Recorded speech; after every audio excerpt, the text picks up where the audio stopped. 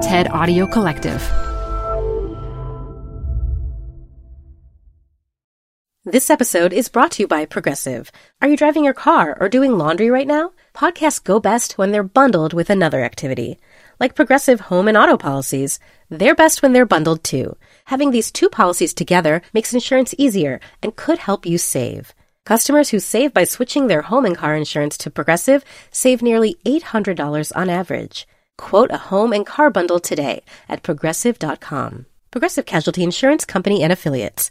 National average 12-month savings of $793 by new customers surveyed who saved with Progressive between June 2021 and May 2022. Potential savings will vary. Hi, I'm Debbie Millman. Canva is great for designing visual content for work, no matter what industry or department you work in. Nail your next presentation with Canva Presentations. Start with a professionally designed template and use it as a springboard for your design. It's a serious time saver. Time to present but can't be there in person? Enter Canva Talking Presentations. Record yourself presenting and add your talking head to your slides so your audience can watch your perfected presentation anywhere, anytime. Start designing today at canva.com. Designed for work. This is Design Matters with Debbie Millman from DesignObserver.com. On this program, Debbie Millman talks with Michael Donovan and Nancye Green about their partnership in marriage and design, about how good business is good design, and about what it's like to work for yourself. When you do this yourself, and you're sort of like it's 10 o'clock at night and you're thinking, what typeface should I use? What should the background be? It sounds like fun. It is, because you say self, what do you like? Here's Debbie Millman. Donovan Green is a legendary agency in New York City that has worked with some big clients. Here are just a few of them: Texas Instruments, American Girl, Herman Miller, and Coca-Cola. They do everything from branding and identity to information and environmental design. As you might have guessed from their name, Donovan Green is a partnership. Michael Donovan and Nancye Green are both accomplished designers and business people, and they are also partners in life. They're here to talk about working together, working apart, and how they've managed their decades-long collaboration. Who does what exactly? And what do they talk about over dinner?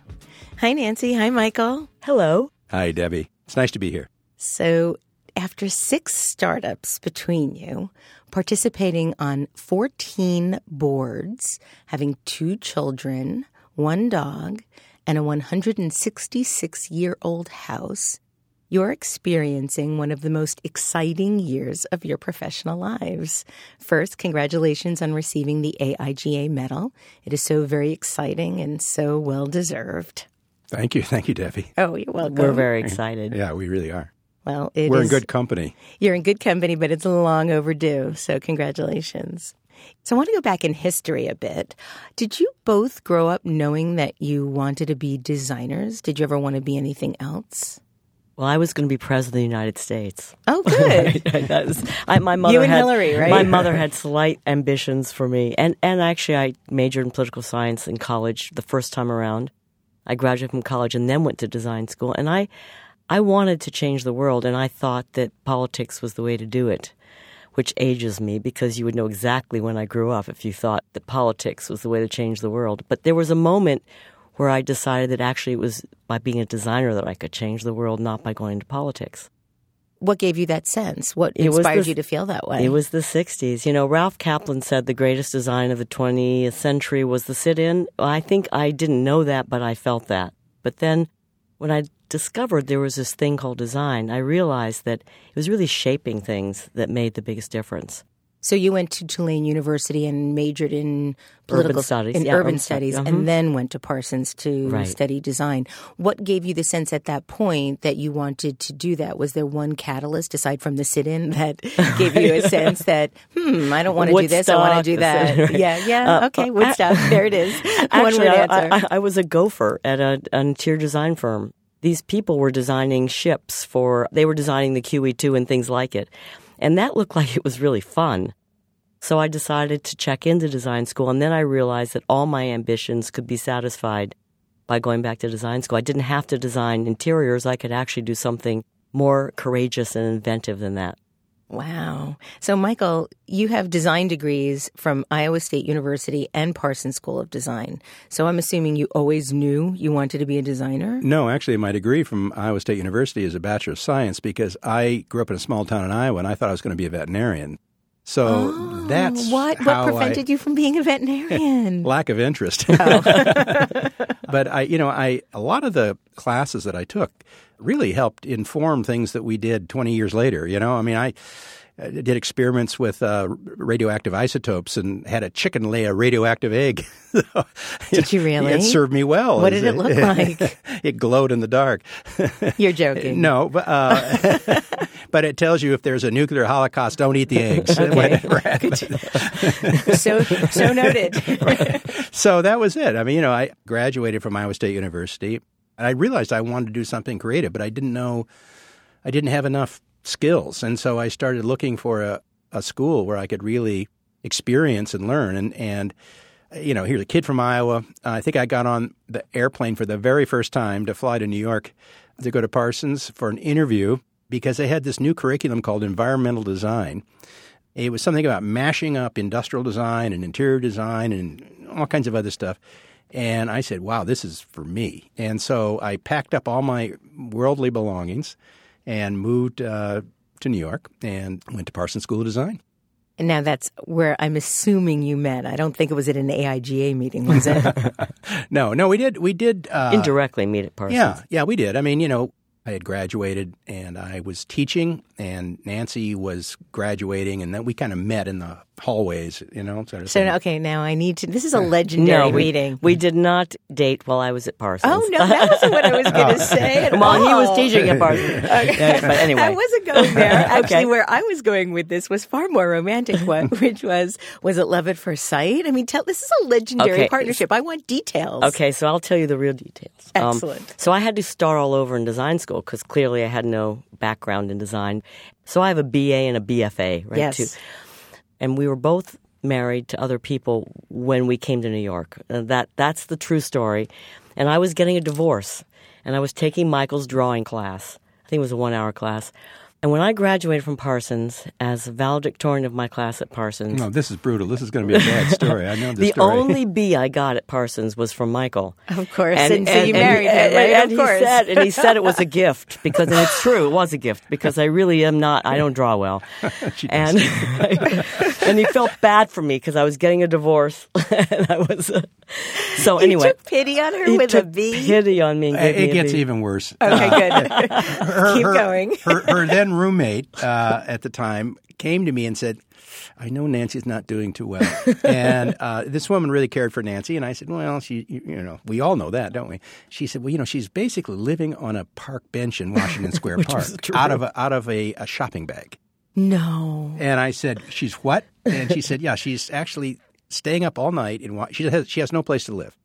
And that just broke my heart. Nancye, wait, did your husband throw you out? No, your I walked out. I was, he was the 70s. What can I tell you? No, I'm out of here. Perfectly reason. I said, you know what? We're not going to get along. I actually. Yeah, but at least have gone to the Chelsea Hotel and hung out with Patti Smith. Exactly. I didn't have any money. I was a scholarship student. Anyway. Well, I was so horrified that it's like it only lasted a couple of nights actually. So Michael, you sort of came in and said, "Hey, Nancye, I have a couch." Or... No. We didn't have a relationship at all. In that context, other than she was a student, and and a bad one, not great, a troubled one. Well, she had her issues, but it was like a year later, right?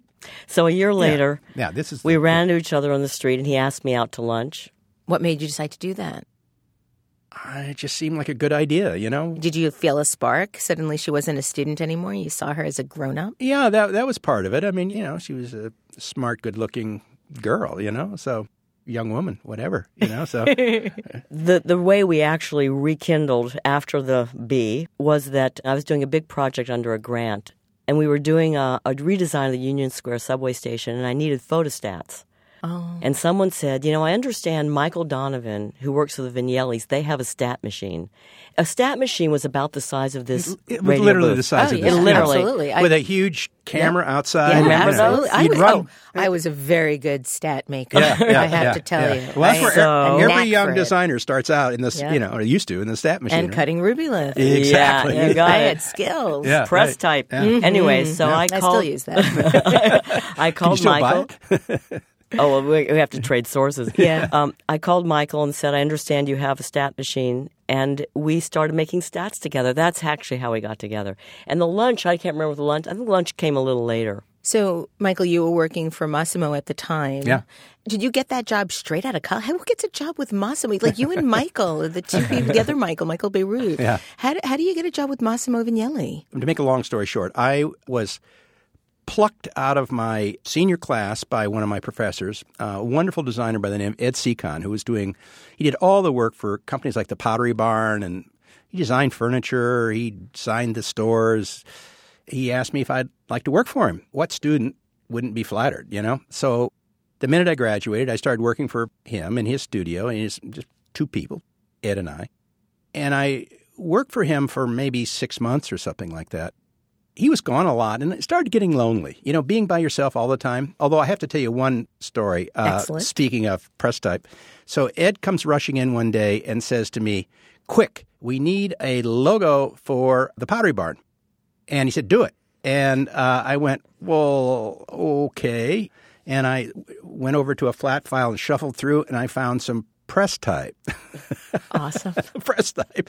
And so I did this kind of tight letter-spaced Pottery Barn with Helvetica medium, because that's all we had, right? And I put it on a couple of boards, and I did something that looked like a sign and this and that, and he grabbed it and ran off, and he came back a couple of hours later and said, done. That's the new Pottery Barn identity. It lasted for 25 years. Yes, it did. I did. I remember the Pottery Barn outlet on 10th Avenue between 23rd and 24th Street. Right. I loved going there. That would be me, Oh, that's so awesome. But anyway, when I was going to Parsons, I was working at a design firm, an interior design firm that worked for brokerage firms and banks and things like that. It was a really cool place. They had really, really nice design. And I worked like 40 hours a week while I was a full-time student. The owner of the firm taught at Parsons, and he just gave us the keys. And so we'd go to Parsons. We'd work from 4 to 7 or 8 in his office. And at 8 o'clock, we'd take their work up and put our work down and work till midnight or something, So one of the guys there became a friend, and I called him up one day. I'm making too long a story out of this. But anyway, you're not. I said, Nancy's saying it, sure. But I said, listen, I'm kind of looking for a job. And he said, well, I know this amazing Italian woman. She's new to town. I met her the other night at a cocktail party. Why don't you give her a call? Because she's looking for somebody that can do the things that you can do, sort of environmental design, furniture design, blah, kind of the whole thing. And I said, great. So I called Layla at Unimark International. Yes. And Layla she said, Vignelli. yeah. And Layla said, yeah, come on over. When can you come? And I said, I don't know. And she said, how about this afternoon? And I said, sure. Remember, I was hired right out of school. I never put together a portfolio, right? So I just kind of like cobbled together this mess. But you had the Pottery Barn logo. Yeah. And over I went, and it was supposed to be a 45-minute meeting. And about an hour and a half later, I realized that I not only had been hired, we were already working. So that was it. I showed up the next morning at Unimark, black and white office, and Swiss designers and Italian designers. It was probably a couple of days before I met Massimo. What was that like? It was great. I mean, worked both Capricorns. It was love at first sight. And seriously, I mean, we just earthy and bang, you know? Definitely. Yeah, we liked each other. And so there it went. Mark did a lot of branding and marketing communications and graphic design. They were doing the Knoll stuff and the subway map and all that stuff there. And did you contribute to that work? No. I did not. But I did do some exhibitions for Panasonic, and we worked on some museums, and we did a dormitory, Layla and I, for Williams College. So I was really working with Layla, doing three-dimensional stuff, furniture and interiors. And we did this amazing prototype for Good Humor. They thought they wanted to be in the retail business, and we designed these huge Massimo colors, super warm red, saturated yellow, green, the rainbow colors, as he calls them. Big fiberglass booth with a big dome over it. You remember that, Nancy? I remember them well. Yeah, and it was an amazing place. But they decided they didn't want to be in the retail business. So that was it, and we worked along happily. And then one day, it's about 7 o'clock at night, 7:30 at night, and they came over, Massimo and Layla, very, very, very serious. And I thought, well, crap, they're not going to fire me. But they had that look, They're not going to fire me because I'm working too hard. And they said, so look, we're going to leave Unimark and start a company called Vignelli Associates, and we want you to join us and be the associates. So that was it. That's how that whole thing happened. That's amazing. So now, at this very time in your life, you're also now dating Nancy. No. Oh, this hadn't even started yet. Yeah. I was still married. So how far into the time as you got involved in your relationship did you decide to then start your own business together? I mean, that's a huge commitment. Well, Michael had been there a while. Timing is everything. I mean, if you don't believe me, believe Malcolm Gladwell, right? I mean, of course. Timing is absolutely everything. And at that moment in time, there weren't that many design firms, actually. The natural progression of things is you went to work for somebody and then you went off on your own. I mean, it was kind of like everyone did that. That was the routine. And Michael was kind of thinking that maybe it was time to start thinking about being on his own. I was just graduating. I got a job for the interior design firm I'd been the gopher for before I went to school. I mean, I was never meant to be an interior designer, and I knew it was a mistake. He was thinking about maybe he would go freelance and start his own. And the Vignellis were, as you would imagine, they are so gracious and so loving and supportive. And they basically said, go, we'll help you find clients. We'll give you clients. And they did. I mean, they did. It was nuts. I mean, I had the best job on the planet, I mean, I had 2 people I loved working with. We started in their house up in Riverdale. And Layla and I would flip a coin to see who was going to make lunch, and we'd sit down and have lunch together. And, I'd cook one day, she'd cook the next day. And every party that they ever gave, I was always part of. And they gave a lot of parties. The parties would be Mario Bellini and Marco Zannuso and Guy Alente. And, every great Italian designer. They didn't come to New York without looking up Massimo and Layla, sometimes staying with them, So... But they were very generous and very, very interested, as you would know Massimo would be, and Layla as well, to let people kind of fly little bird, leave the nest, we'll help you. So Michael and I were just together, and we'd gotten an offer to do a project for New Jersey State Council on the Arts Artists in Schools program to do a project in a high school. And so I quit my job, and he was sort of starting on his own, and we did this project together. And we decided that it might be nice to actually try to do some work together.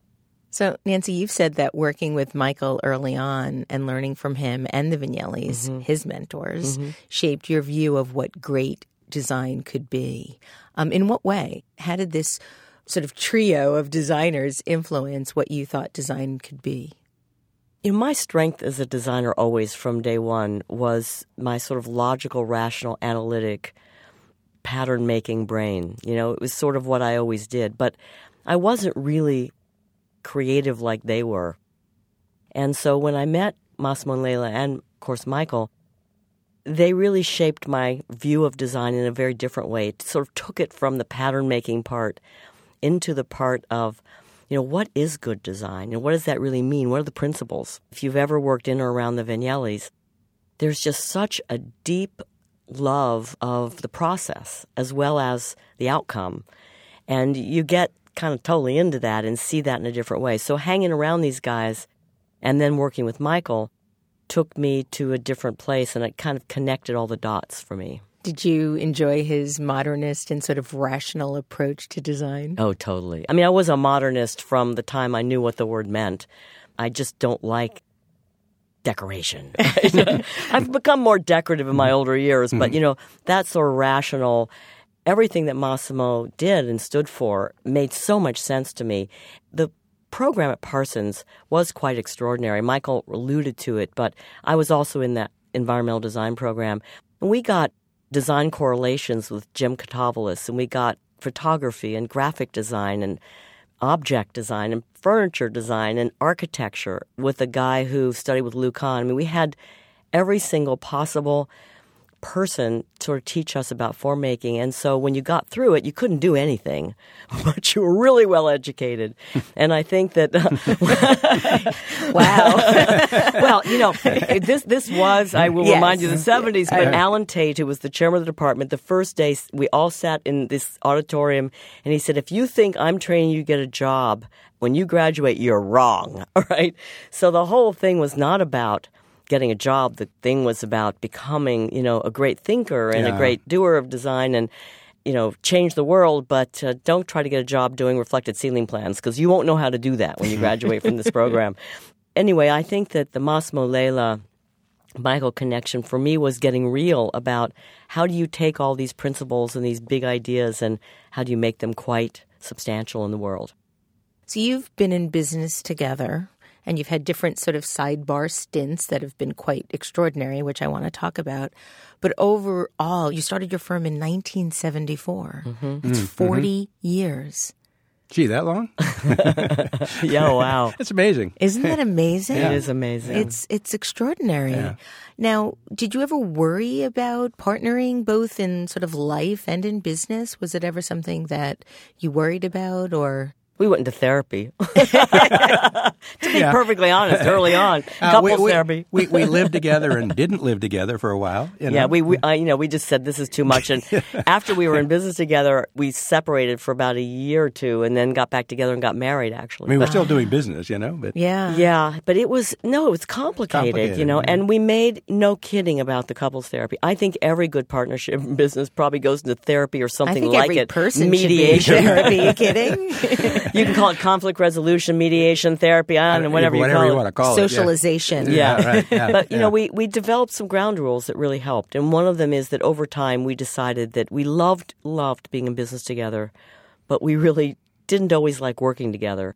It got better for us as the business got bigger because we had our own clients, we had our own projects. We always relied on each other for ideas and what do you think about this? And this is a mess. What can I do? And, all the kinds of things you rely on the person who's got your back. But we didn't walk into every meeting together or mediate every creative decision together. That would have been hopeless. The other thing that we did is even in our personal lives, we've divided and conquered.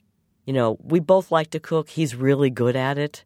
So, you know what? I didn't like it that much, and I decided the kitchen was his. We kind of made all sorts of accommodations to our separateness in order to be together so much. How did you get business in those early years? Business got us. I mean, Never did figure that out. We were just so lucky. I mean, the first project, the really big project that we had, a colleague from the Unimark days called me up. I remember I was standing in Nancy's kitchen. We weren't living together yet. And this woman said, how would you like to do an exhibition on the history of IBM? Oh, just a small little commission. And I said, where is it? And she said, well, it'll be on the corner of 57th and Madison and across 57th Street. And I said, gee, it sounds pretty interesting. She said, yeah, I said you'd like to do it. And she said, there's only one caveat. I don't know if she used the word caveat because she was Dutch. But anyway, she said, there's only one issue. You have to work with Charles and Ray Eames because, of course, he's on retainer with IBM, and everything that happens at IBM happens under his sort of tutelage or guidance. And I'm like, I can do that. It was terrifying, to be perfectly honest. No, but I mean, who wouldn't be? But I mean, That's unbelievable. I was excited. Tell us about working with Charles and Ray Eames. What was that like? What did you learn from them? What was the biggest thing you learned from them? Here's the thing that's kind of interesting. Now I have two sets of role models. First, I have Massimo and Leila, a couple that work together, live together, eat together, pretty much inseparable. Don't agree on everything, of course, from design. So one of the things I learned how to listen to both, one in the left ear, one in the right ear, because they won't stop talking, and they won't relent, It's like you turn your head and the other one just keeps talking, so you turn your head back and the other keeps. Talk about conflict resolution. I became the master. And it's in Italian. And it's in Italian. And you're so stupid, Massimo. You don't understand anything. He's the only person that can talk to him like that. So, here's one couple. And then I find myself shortly thereafter in another relationship with another couple that live and work together. They had this amazing studio at 901 North Washington Boulevard in Venice, California, an old trolley barn. that had every remnant, every artifact, every scrap of every design project they'd ever touched on the walls, on the floor, piled up on tables. Amazing, right? And I'd go there pretty regularly, and we had some other things happening. We were starting to grow the office a little bit, and I was thinking about hiring some other people, and I went to him one day, and we had lunch together every day because they had a cook, which I thought was really cool. But, where they were, there weren't any restaurants around back in those days in Venice. So they had this wonderful cook and make these amazing things. So we were having lunch, and just the three of us, and I said, Charles, how do you find good people, great people to work for you? How do you find good designers, I think that's what I said. And he said, Michael, I don't hire designers. I hire really smart people. If they're smart, they'll get the design. I mean, that's easy. One of the people that worked for him for years was a musician, and another one was a mathematician, and Deborah Sussman worked for him. Wow. And she's pretty amazing, right? So he had this amazing group of people that maybe 40% of them had actually been trained as designers or architects or something, So I thought that was such great advice. And Nancye and I have taken that advice to heart. I mean, the people that have worked for us have kind of come from that same kind of with that idea. Anyway, here were these two amazing experiences with two amazing couples, and it certainly influenced me and us. It's like, oh, there's a good model. You can work together and live together and argue occasionally and eat good food together and do great work. Charles had about 4 clients. IBM, Herman Miller, the USIA, like he did the World's Fairs and things like that. Maybe he had 3 clients, So I thought that was a great model. One of the things that Nancye and I figured out almost from day one was that if you want to do the work that you want to do, you have to do it with the people that have the same kind of commitment to solving the problem the best possible way, which is almost always a founder or CEO, right? Yes. And, Charles worked with Max Dupree, the guy that ran Herman Miller, and he worked with Watson at IBM, the CEO and one of the founders. And as a way of giving you a little bridge, we did start off with some amazing clients. We started off with IBM and Corning, and just by people we knew, the Vignellis, Luck, whatever, we had this extraordinary roster. And we awakened one day about 3 years into it or so, and we had a few really bad experiences working for middle managers where we'd gotten the wrong direction, kind of. We weren't really in charge. We'd done a really big project. It was a disaster, not of our own making. It was just we were politically caught in the middle of something. Which happens a lot. We looked at each other and said, you know what, that's that. We're too young, we're too inexperienced to work for these big companies, so we're not going to work for them anymore. We're going to look for small companies, our kind of clients, where we can work with CEOs. And we ended up actually... Who care about design. Who care about design. And we met a wonderful small furniture company called Brickell, Ward Bennett and Brickell, and we ended up doing everything for them. And through them, ended up back at Knoll and Herman Miller and all the great furniture companies. So for about almost a decade, we worked mostly in that industry and in real estate, but always for owners. And we didn't even touch a big corporate client again until we came back in at the top, some number of years later when we'd worked our way back up there. So if you were to give a mid-level designer some advice about how to work with middle managers in the design business, because there are so many now, and design direction and in-house design direction is such a big part of the design business. What would you tell them? How would you suggest that they work most successfully? I think it's really important to trust your instincts. I mean, we had great relationship at P&G. I know you've had great relationships with big clients. It's really finding the clients within the client who respect what you bring to the party, and maybe turning down the work where you really feel like you're a number. It's really hard to say that because we were building a business. We never had any funding. It was always we never had a salesperson. We didn't have rich families. We really had to make it on our own effort. You often do take things because you need to. I mean, that's especially at the beginning. Yeah. Particularly at the beginning. But I think when you put your antenna up and you say, I want to do this, you find the thing you want to find. And there is an opportunity cost to not looking hard enough for the thing you want, because you get so busy in the things you have to do that you don't have time to have your antenna up to look for the thing you want. So for us, it was passing on that big lucrative corporate work because it wasn't satisfying and we didn't feel good at it, and looking for things that were good enough, that we could get paid enough for, but that it felt right in terms of exercising our muscles and really helping us grow and really contribute. If you really feel like you're using all of you, in a situation, it doesn't matter where it is, but if you feel like you're not, then it's important to take a step back and say, where might that happen for me? I mean, it may happen working for nonprofits on the side.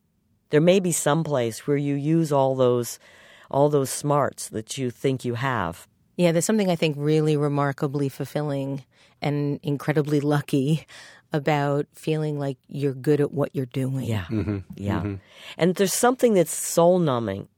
You start off thinking, and you're right, I mean, designers have such incredible capacity to solve lots of different kinds of problems, to contribute in so many different ways, and we don't always get the chance to do that. I remember when I was president of AIGA, you've been through this too, why don't we get no respect, It's the age-old question. It's like just Groundhog Day. Yeah, exactly. And now maybe we'll get to, I have a big job in a small company with a lot of power. I still have this, it is always the issue. They don't understand what designers bring to the party. But I think that if you don't continue to exercise those really extraordinary muscles that you start to develop in design school, if you don't feel like you're exercising those muscles, you have to figure out a way to do it.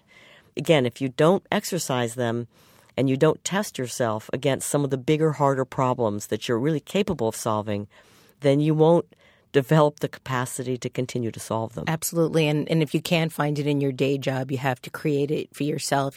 You have to do your own self-generated work at night. And there's so much. Now every time has its opportunity.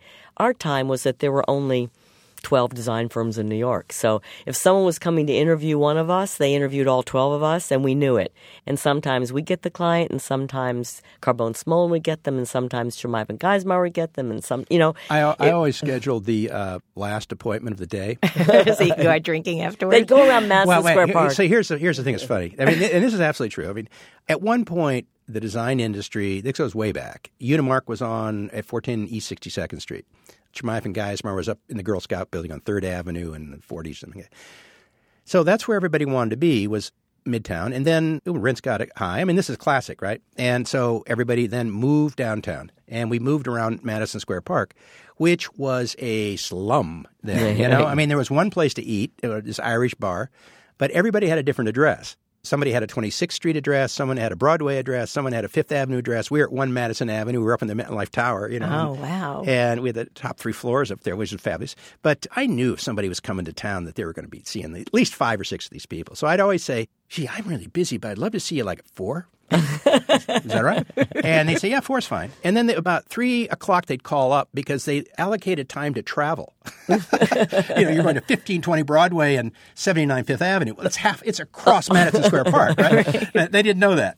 But I knew that. So I'd say, yeah, come on over. So they come over, and then we do, our slideshow, because we all did that. Absolutely. Right? Now it's about 4:30 or 5, and I'd say, you guys want a glass of wine? Oh, great idea, So I always had, we always had, it's like, it's the end of the day. This was fun. We're way up on, 1 Madison Avenue. Well, anyway, that's the secret. That is now the true secret to our success. Good wine. The wine, end of the day. Yeah. But what I was going to say, where I was going with that, this is the Irish thing, where I was going with that was that the time then was there weren't many of us. And so you always got your shot. Someone would hire us, they'd hire Carbone Smolin, they'd hire Ivan Shemaev. We always felt good when it was all fine. It's good for the people, But now it's that you actually can do work yourself. And you now can come up with projects. You now can see them into reality.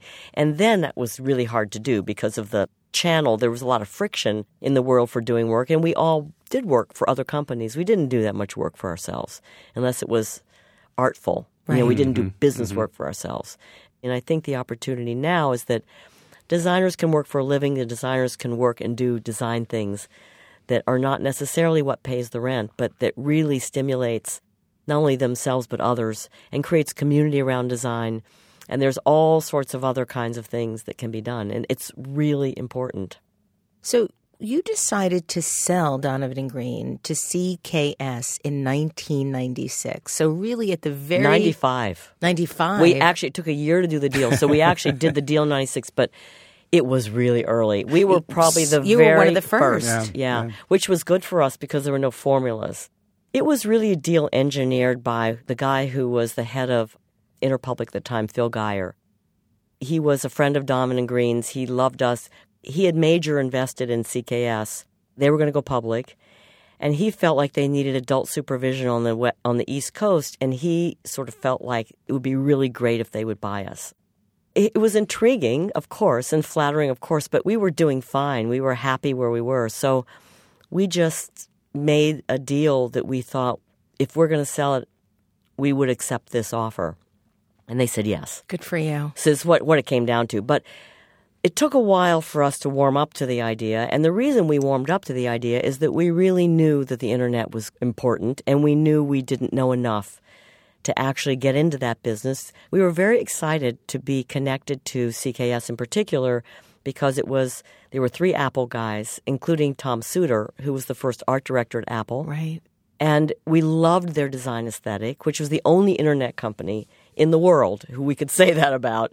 We felt like they loved design as much as we did, and being owned by them seemed possible. And their primary client was Steve Jobs. Right. So it all seemed like, well, wow, they're going to pay us the price we want. By the way, no stock. We didn't want to take any stock. All cash deal. All cash up front. Yep. Oh, up nice. Front. Yeah. And it seemed like a dream come true until a year later they merged with another company, US Web. That was okay, but then that started the slide into... And that was just the bigger and bigger and bigger balloon. Yeah, right. And, that was not really what we wanted to do. Yeah. But you still stayed 4 years. Yeah. Well, Nancye, we had you have a contract. But we also had people, we had people who'd been with us since the beginning. I mean, we had an incredible group of people by then. When we sold it, we had about 80 people, and probably a third of them had been with us a very long time. And in all this, we were pretty much left alone. So our clients were great. It was in that period of time that we opened American Girl Place. So we were doing some incredible things while we were owned. It was only toward the end when the third owner said, no, we want to get rid of everyone's name. We want to merge it all into one bucket. And we knew that we couldn't do what we did in that world. So. Now, Nancye, you've said that the selling of Donovan and Green at that time was a major, scary, and an extremely important step in your personal development. How so? Donovan Green was our family. It was what we did. And I'd started in my 20s. And I thought I would always be there, as did Michael. So here we were. It was over the course of about a few months only that we were suddenly, literally out on the street. And we had to figure out what we were going to do with the rest of our lives. We were still really had a lot to do. And you're really young. We were really young with a lot to do and without ever a thought that there would be an after Donovan and Green. One of the good things that happened was that they gave us our name back immediately because he didn't want it. So that was great. So Donovan Green didn't exist anymore, which was a good thing. But then we wandered around from 2000 to about 2008 doing a lot of other things. We started some businesses. I went to work for Zurich Financial Services to build a branding group for them. And you were the chief brand officer. Yeah. So I was going back and forth to Zurich. And then you were the CEO of Waterworks. And then I went into Waterworks as CEO, yes. And when I heard that news, I was really overjoyed, not only because it was an amazing opportunity for you, and I was a big fan of everything that you had been doing, and you were the first woman AIGA president, and so many reasons to admire you, but I thought, oh, she's showing the world that it's possible to go from being a designer to running a company. Sure. And that was remarkable. So how did you go from designer, business owner to CEO of this extraordinary company called Waterworks? Well, it was obviously a design-driven company. But still, it's bathroom appliances. And they may be beautiful and very expensive, but it's a very different business. And it had a lot of challenges at that moment. I really oversaw taking it from being a completely non-digital company to having a digital relationship to its customers, which was absolutely necessary and hard to do. As designers, particularly designers that sit beside CEOs, you always think, oh, that's not so hard. I could do that. Yeah, right. I mean, How hard can this be? How hard? And we'd run Donovan and Green. Come on, right? What's so hard about that? Running Business is messy. It's messy and it's courageous. I learned more in many of the things that Michael and I both did through those almost decade of not being in the design business, being in it, but being in it in a different way, that it's really hard to take these risks. And we took them beside CEO clients. We spent their money, we took their budgets, and we did things that were risky for them, but they weren't really risky for us. Even if it felt risky because it may not be creative enough or this may fail on some, it wasn't really risky. I mean, I didn't understand risk until I became a CEO briefly, until we started companies and lost other people's money. And we came back into the design business in 2008. So you were really on the forefront of the design business morphing into the branding business, especially since back in, I guess, once you first left CKS, one of your first commissions was to actually be a chief brand officer. That's right. And then help replace your position with somebody that would stay full time. Right. Why do you think that the tide turned in that direction? Well, it's interesting because all through the 90s, I was involved with something that you probably have been too, Design Management Institute and Peter Lawrence. Sure, DMI. And then with Peter, looking at how you glue design schools to business schools. When you put those two together, who teaches what course? We thought a lot about those kinds of things all through the 90s. But it seemed to be a drop in the bucket. I mean, IBM said good design is good business way back when. Mm-hmm. But again, what that really meant in terms of the deeper strategy of the company, I mean, we have a tremendous legend of American designers doing incredible work for American companies. But somehow when all the technology thing happened, we lost our way with that. Businesses lost their way. It was like, what's your multiple? What can we tell the shareholders once a quarter? It's interesting how we've turned into such a quarter culture. Yes, and design doesn't work that way. Design is really thinking about a strategy in a broader sense, thinking about the industry we're in, thinking about the impact we make on the real recipients of our work. I think all the work we did through the 90s, through the 2000s, of starting businesses, trying to have design be at the core of it, and realizing that sometimes it works and sometimes it doesn't. Sometimes it really is just about marking sales on the blackboard. And that's really what it's about. And design is superficial in some of those situations. And when can you really employ deep design thinking in a problem? In the end, it comes down to what it came down to in the very beginning of time, which is finding those clients that really have that way of thinking. And I think there are more than there were, thanks to Apple, by the way. Mm-hmm. I mean, they realized Apple became the most valuable company in the world based on design. Michael, you have not only been working with clients in this manner, but you are also a bit of a serial entrepreneur. So as I was doing my research on all the different things that you've worked on together and all the different clients that you've had, I also saw that you are the founder of a company called CO2 Responsible. You started that in 2009, so it's been 5 years that you're doing that. You're the founder of Asphalt Media. You started that in 2001. So you sort of just collect these new titles without giving any away. And that's a media company, and you're also a partner in EQ Media, which is a direct response television company. So tell us about why you feel the need to start all of these startups. I think one of the things that's exciting about what we do and what design is about is when you see a problem, when you solve the problem, let's say for one client or for one situation or one environment, and if you look out there and realize that there's hopefully a big market for this solution, you're on your way to thinking about a new business. And so Asphalt Media, the idea was to put branding and advertising on tractor trailers that you could control. And we used GPS units and the Federal Department of Highway Statistics so we could measure where they were and how many people saw them. And it was really a good idea. And it lasted 13 years. Yeah. And, like the first year we made $1.5 million. As a startup, bang, with me doing the sales, which I don't like. over time, we burned through that money, and it just got to be too hard and just didn't make enough money, and it became a distraction. But CO2 Responsible is exciting. It's a way in the automotive industry to create a zero-carbon footprint for a vehicle and save customers $1,600 to $2,400 a year on fuel, and it's all kind of managed and driven online, and you can manage and reduce your carbon footprint by doing about 75 different things, and it's kind of nifty. And we're still working on that. Our latest one, and probably the most exciting, is something called Outer Places. Outer Places. Outer Places. It's spectacular. Yeah. First of all, I don't know if you know this, but I am a rabid, still to this day, X-Files fan. Oh, great. I just recently saw Gillian Anderson and David Duchovny speak, and the possibility that there could be an X-Files 3 has me sort of spinning, ecstatic. But so talk about Outer Places. Describe what it is, and talk about how you started it and why you started it.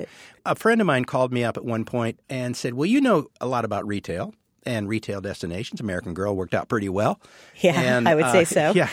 And but we had done it. We helped develop Sony's retail business and created a format for Hallmark that was very, very successful. We did a bunch of other things in that category. So, yeah, we did know something about retail and retail destination and customer experience. He said, well, how would you like to do something for the International UFO Museum and Research Center in Roswell, New Mexico? I'm like, what? Did you think that you died and gone to heaven? No, I thought the guy was nuts. Are you crazy? Roswell, New Mexico? I didn't even know there was a UFO museum there. So you weren't a ufologist? No, not then. I didn't even know that was a word. Nancye, where have you been? Where have you been? Jeez. Yeah. So I said, geez, this takes I don't know. And he kept after me. So one day I was just sort of futzing around, and you go to YouTube and you do a search for, say, aliens, UFO, and Roswell, and take the 3 most popular posts in those 3 categories. Debbie, do you know how many people have watched a video in those 3 categories? I don't know, but I've contributed to that number. Well, I'll tell you, 188,750,000 people as of about a year and a half ago, right? I am in good company. Sure you are. That's an amazing audience, and it's unrepresented, it's fragmented, it kind of moves everywhere from the... We're marginalized, Michael. Passionate true believers to, in Debbie's case, to, just the marginally curious, right? So that was the beginning, and we spent almost 2 years developing the site. We've changed direction several times. It was called Roswell Sightings for a long time, and we've have all these licensing agreements and publishing agreements, and it's a lot of work. And here's the interesting moment. I mean, the one thing about when you do this yourself and you're sort of like it's 10 o'clock at night and you're thinking, what typeface should I use? What should the background be? It sounds like fun. It is, because you say self. What do you like?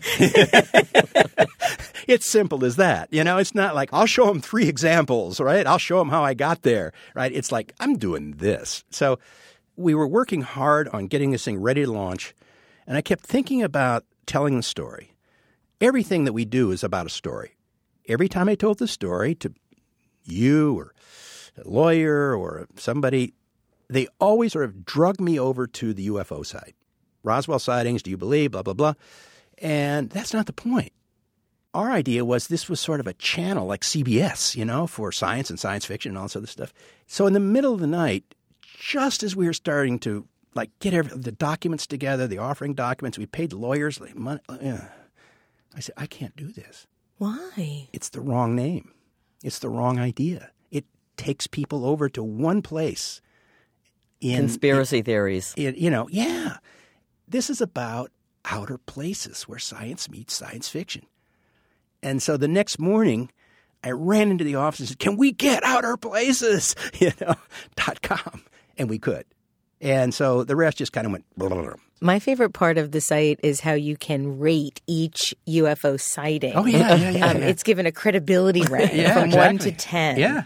So has this influenced your belief that the truth is out there? Here's the thing. Our little solar system is around 4 billion years old. The universe, which is ever expanding, is 13 billion years old. And there's the possibility that there's multiverses. Precisely. And I won't get this right, although it's on our site, and you can get the mathematical explanation for this, and I highly recommend it.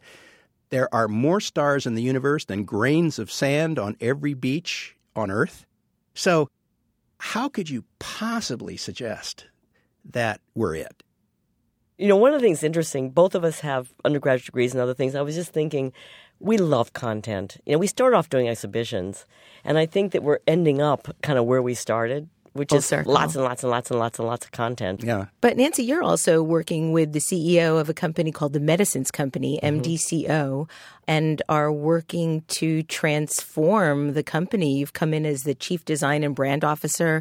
You're leading a group of senior people who themselves are leading the following: strategy and portfolio management, learning, branding, communications.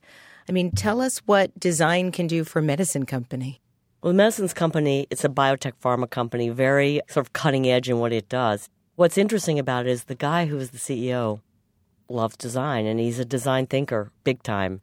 And so he decided that he needed design by his side to do all these launches and all this transformation of his company to be a real global powerhouse in intensive care medicine. And in the senior team, they have, of course, the people who sell and the people who develop drugs. And there's a design office. And design, this is what he did over his Christmas vacation. Design stands for Design, Education, Strategy, Information, and Global Networks. Design.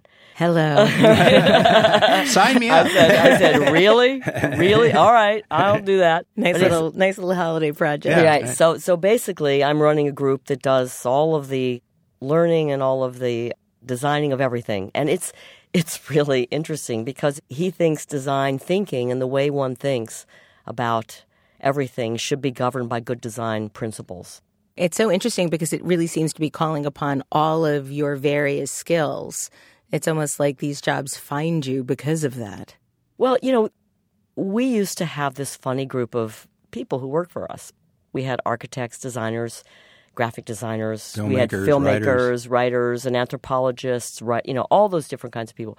And our friends in the design business we often would get a call saying, this kid just came to interview with us. We don't have a job for them, but we thought they should talk to you. Because it was some oddball person who did something oddball. Because they were usually really smart.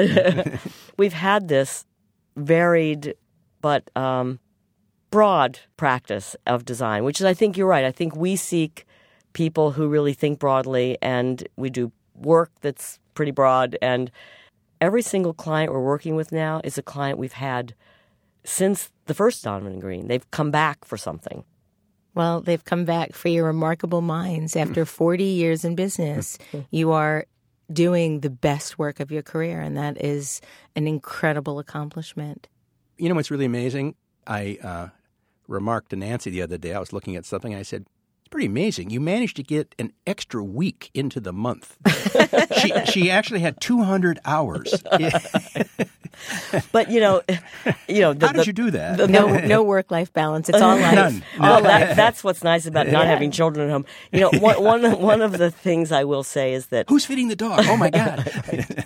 The real privilege of what we do as designers is that we can do it the rest of our lives. And there aren't many things that actually get better the longer you do them. Not repetitive, not boring, always new things to do, always new problems to tackle, and we're lucky that we can still do it. Nancye Green, Michael Donovan, thank you so much for being on Design Matters today. I hope you do it for a lot longer. Thank you, Debbie. You're a great interviewer. Yeah, thank you. I really enjoyed it. So good. You can find out more about Nancye Green and Michael Donovan at donovanandgreen.com.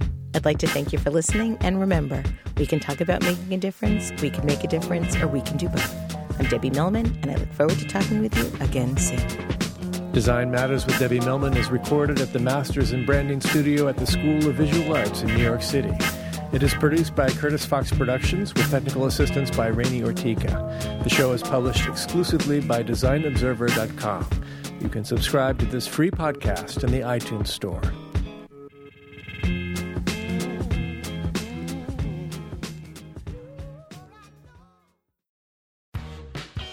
You're growing a business, and you can't afford to slow down.